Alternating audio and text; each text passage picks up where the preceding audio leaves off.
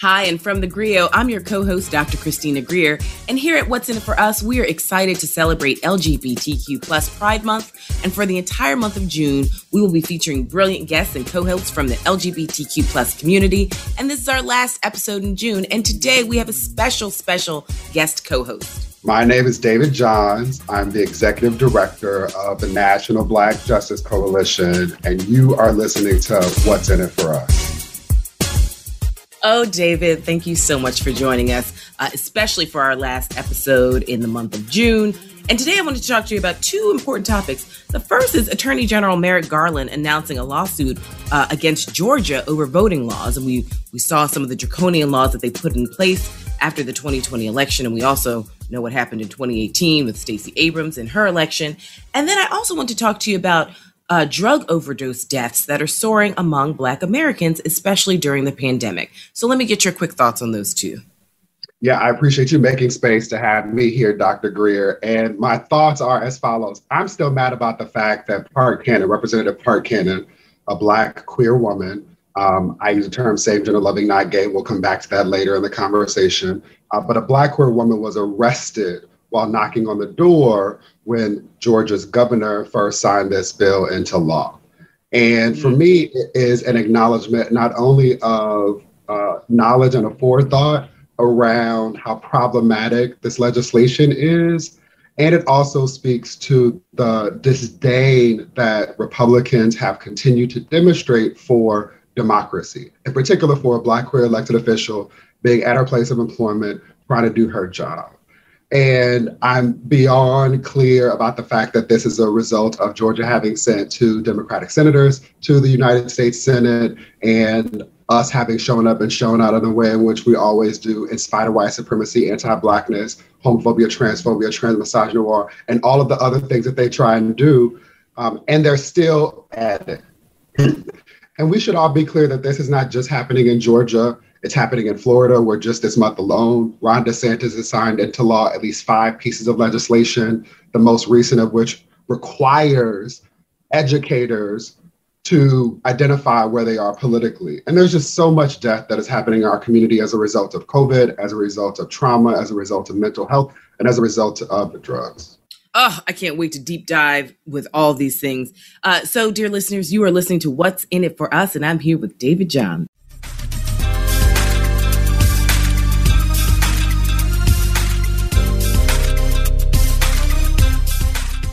So, David, before we get to our real topics, I wanted to just get into a hot topic with you. Have you been watching the various verses that have popped up during quarantine?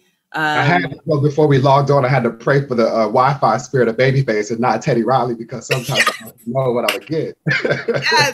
Yes, indeed. I mean, some of them have been so enjoyable. Obviously, there was the Erykah Badu, Jill Scott, which had record numbers, Brandy and Monica, which had record numbers. I mean, it has definitely been, for me at least, such a solace, because those of us who are properly quarantining and actually staying where we're supposed to be, indoors, especially during COVID, it was so wonderful to see some of our favorite artists, especially our artists from the past, come and bless us. And obviously Escape and SWV was another highlight for me.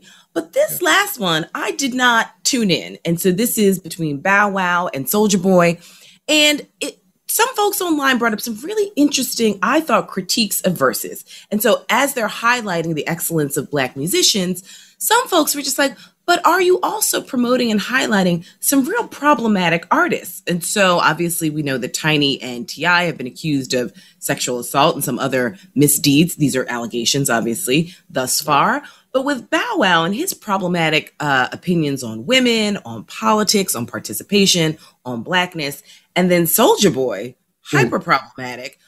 He's accused of raping, beating, holding a woman hostage, to say nothing about his transphobic remarks over time. So I'm just kind of curious, where are you with the whole versus universe in enjoying, but also critiquing at the same time?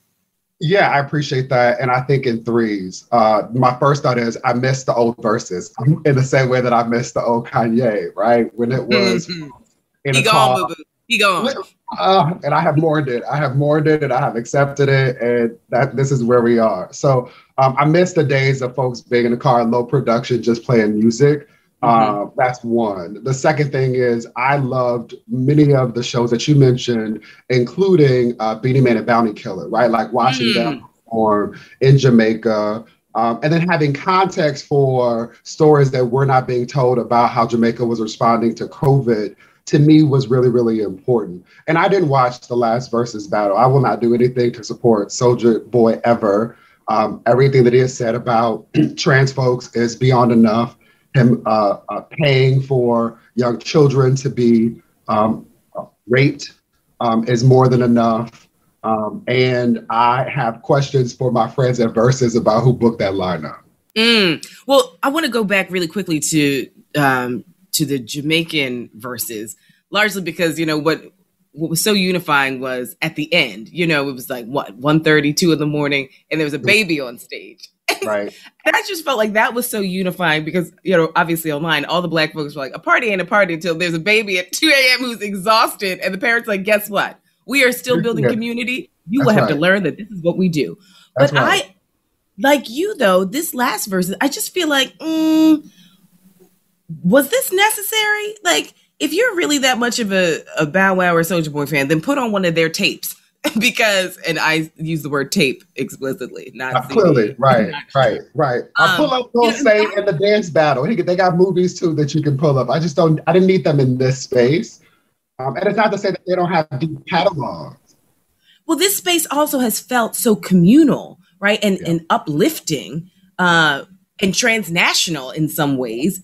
Yeah. This seemed off base with two people who were highly problematic in their own ways and not necessarily contributing positively in some of the discourse that we're trying to have as Black folks. No, I think and it's the exact opposite of Patty and Gladys, right?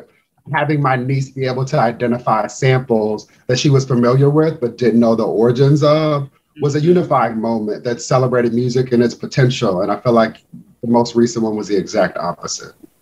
I can't wait until everything properly opens up so we can sit and listen to proper music and enjoy some of the versus battles in real person in real time. And shout out to Patty and Gladys, because don't forget, Auntie Dionne Warwick showed up there as well. So I can't showed out.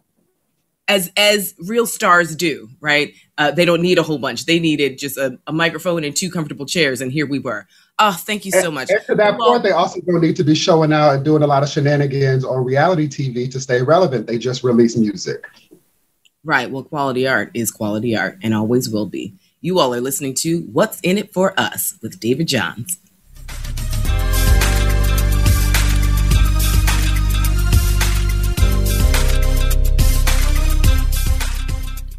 So, David, you started this really thoughtful conversation when I mentioned Attorney General Merrick Garland suing Georgia over voting rights, because we know that ever since 2018, when Stacey Abrams showed the power and the capacity of organizing in the state of Georgia, across the state of Georgia, we know that the Republican Party, Brian Kemp explicitly, especially since he was Secretary of State when he was running against her for governor, and now as governor, has really made it his mission, he and the Republican Party, to make sure that they make it more difficult for Black people to cast their ballots, and sort of all marginalized communities.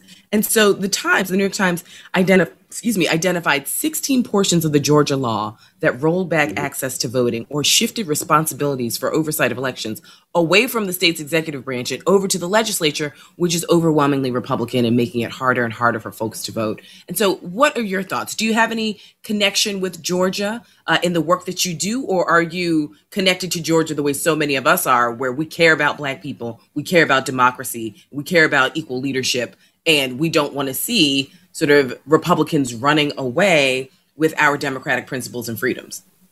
It's C, all of the above. Most, unlike Hollywood and the way they tell stories about what it means to be LGBTQIA+, most Black LGBTQIA+ folks live in the South with other Black people, still disproportionately concentrated in the states where it is legal to discriminate against us based on actual or perceived sexual identity, gender orientation, or expression. And so we do a considerable amount of work, not only in Georgia, but throughout the South, trying to change policies such that we have greater protections. And again, those of us with intersectional identities face these challenges in unique ways. And they're showing up in Georgia. 3 of the things that I believe on that list of 16 that concern me most are acknowledging that there's direct targeting and changing of voting opportunities in Fulton County. And Fulton County has gone Democratic in the last, 20 elections, and acknowledging that should be problematic and concerning for anyone. What we all know, especially based on this global panini, is that the ability to vote by absentee ballot and to vote early was critically important for all kinds of people, for all kinds of reasons, and they are again attacking that.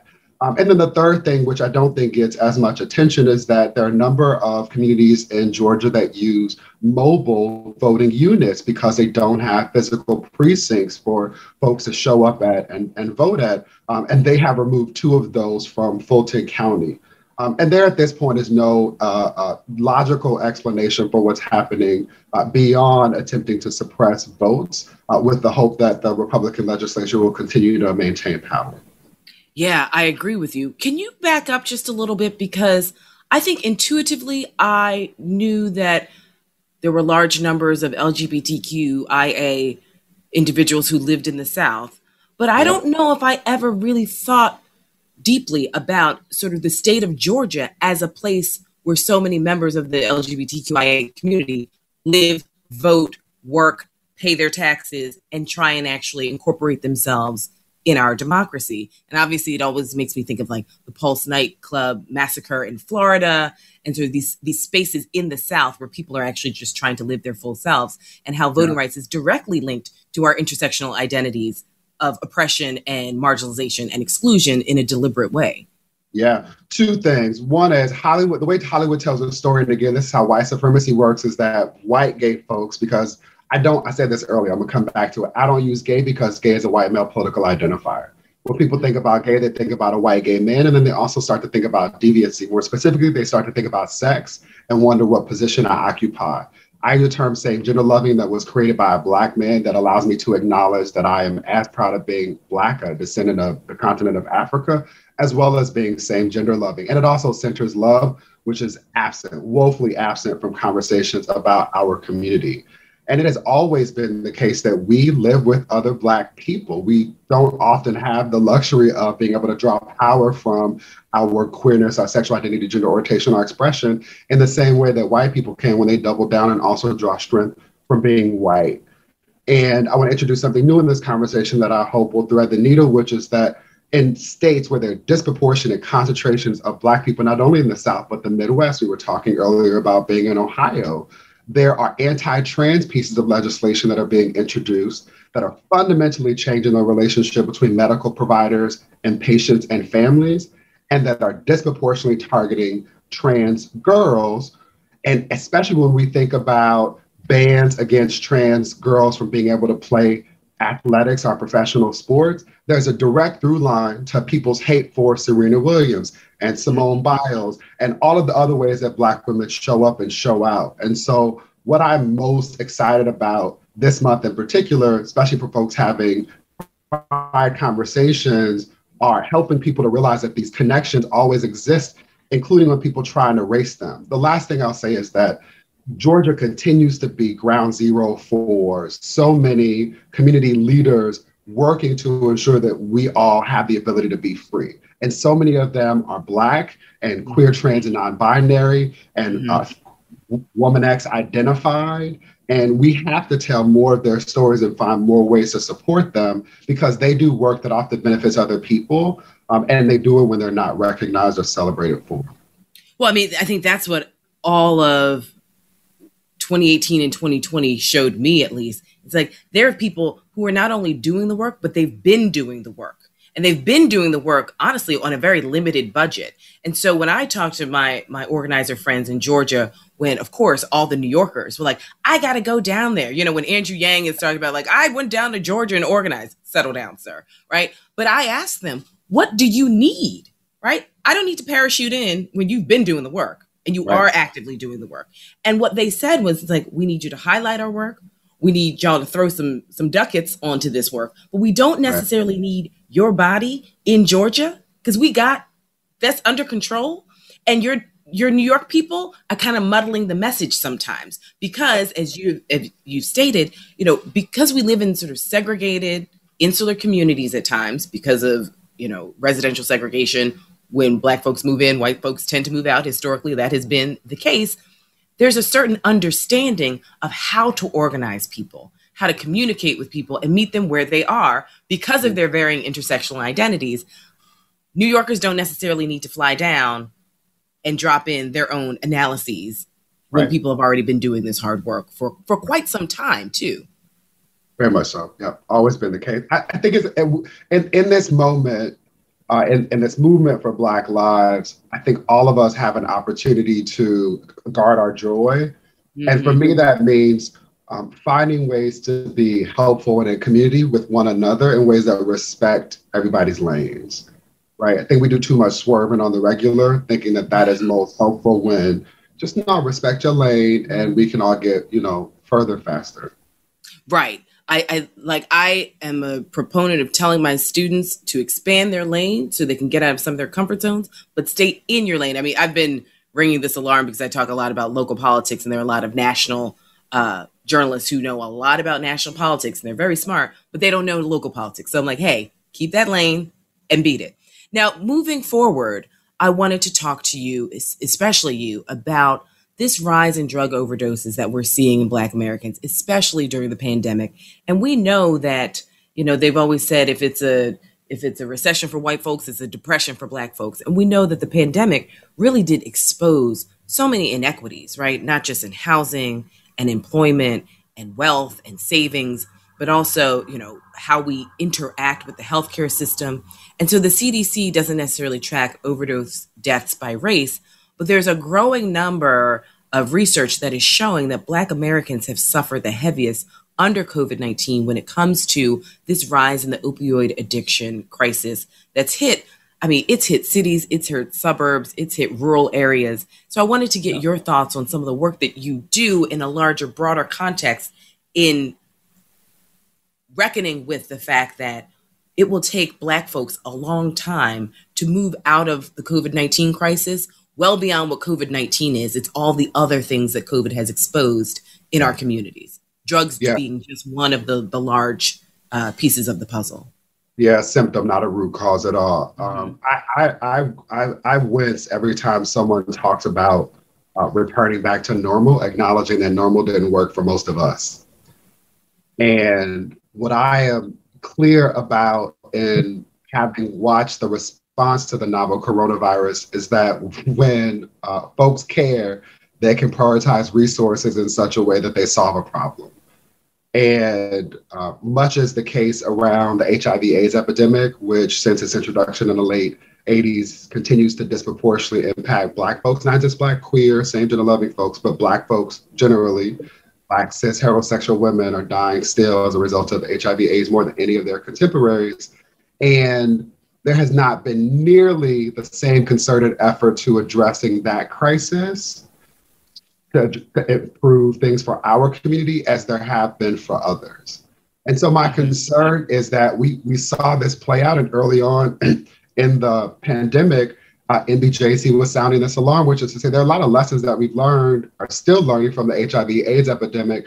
Let's not make the same mistakes with regard to the novel coronavirus. And in spite of us and our best efforts, we still are seeing some of the same negative trends. Black people are testing more and dying more as a result of the novel coronavirus. We're losing our jobs. We lost access to education, don't have devices to be able to do this and connect and engage in conversation, classwork, or commerce. And at a minimum, we should all be concerned about how that's impacting our mental health. But this is why, to me, there's no surprise in increases in alcohol use or substances of other forms, because it's one of the ways in which people cope, especially people who don't have access to competent and qualified mental health providers. 2 years ago, NBJC collaborated with the Congressional Black Caucus, Congresswoman Bonnie Watson Coleman out of New Jersey, and produced a report called Ring the Alarm to highlight the implications of trauma, prolonged exposure to stress and poverty.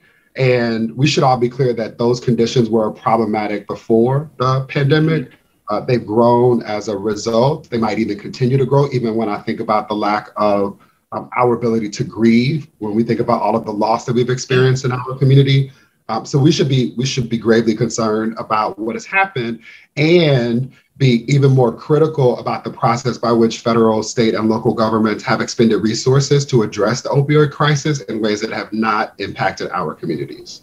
Well, I mean, I think there's so many ways that, politicians and elected officials try and have these race neutral policies. And we know that fundamentally they don't work because they don't take into account history and some of the specifics in our communities. I think it's also interesting that you mentioned Congresswoman Coleman, because if you remember, because of the January 6th insurrection, she contracted COVID, being in close proximity when they were hiding and worried for their lives. And as a Black woman in a Black community, in community with Black people, her fears of bringing COVID into not just her loved ones, but those who she works with, just added in another layer, because we know that COVID does disproportionately affect people of a particular class, but it has definitely been indiscriminatory in certain ways when it comes to Black people, especially, regardless of class.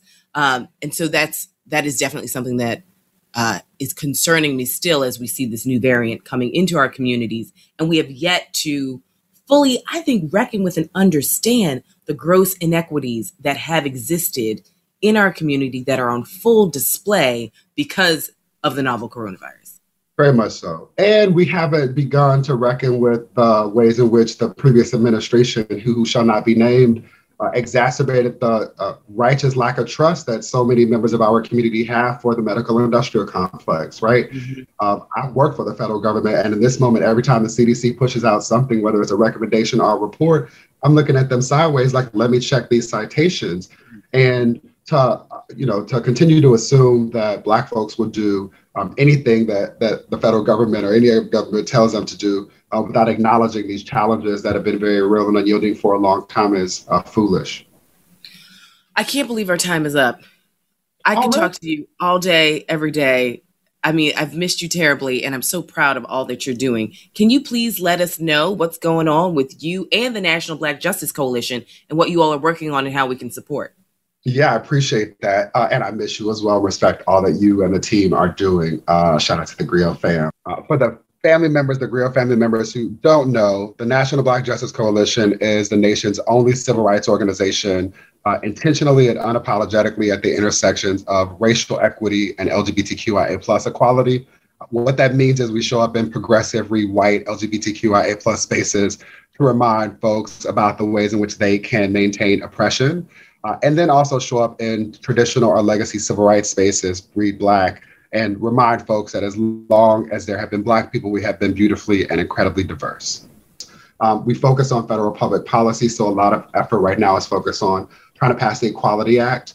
The vast majority of Americans assume that there are existing non-discrimination protections that would prevent us from being kicked out of a store or pushed out of a ride share, drug down the stairs by one's hair at a gay bar in DC, Google Nellies. And the reality is that that's not the case. There are some foundational gaps in the Civil Rights Acts of '64, the Americans with Disabilities Act of 1990, that the Equality Act would fill. And in particular, I want people to hear me say this. It is a bill that, to be clear, will improve conditions for people on the basis of their sexual identity, gender orientation, or expression. But it also includes things that would benefit Black women, a la the Crown Act that would prevent you, Dr. Greer, from being fired by someone who doesn't understand that the way that you do your hair is connected to ancestry and to joy, and white women just want to profit from it, right? And so that's incredibly important. I mentioned a little bit about the anti-trans bills. We've seen more than 111 anti-trans pieces of legislation introduced across the country this congressional cycle alone. And we should just all be clear that anti-trans attacks are but the tip of a spear that will be used to come after all of us. So a lot of work is being done there. Mm-hmm. I mentioned briefly, but we're doing a lot of work around trying to address the HIV/AIDS epidemic, acknowledging that many members of our community are dying as a result of the stigma and shame associated with the virus, not necessarily because of lack of medical or scientific access or resources. And then focusing a lot of work on mental health. And then no surprise, given my background as an elementary school educator and a college professor now, we spend a lot of time working with educators and institutions to hold more space for them to acknowledge that, as Asa Hilliard said, I've never met a child who's not a genius, and there's no secret to how we support them. We acknowledge them as human, and we support them with love. Asa, to be clear, said that just about Black kids, but we can apply it to all of our babies who didn't ask to be born. So we do a lot of cultural competence work so that all of our babies can not just survive, but so that they can thrive. They can thrive. I can't thank you enough for joining us today on What's in It for Us. And for people who want to know more or become monthly donors like I'm about to become, it's nbjc.org, NBJC, National Black Justice Coalition.org. David Johns, thank you so much for spending time with What's in It for Us. Thank you for having me. I appreciate you, friend.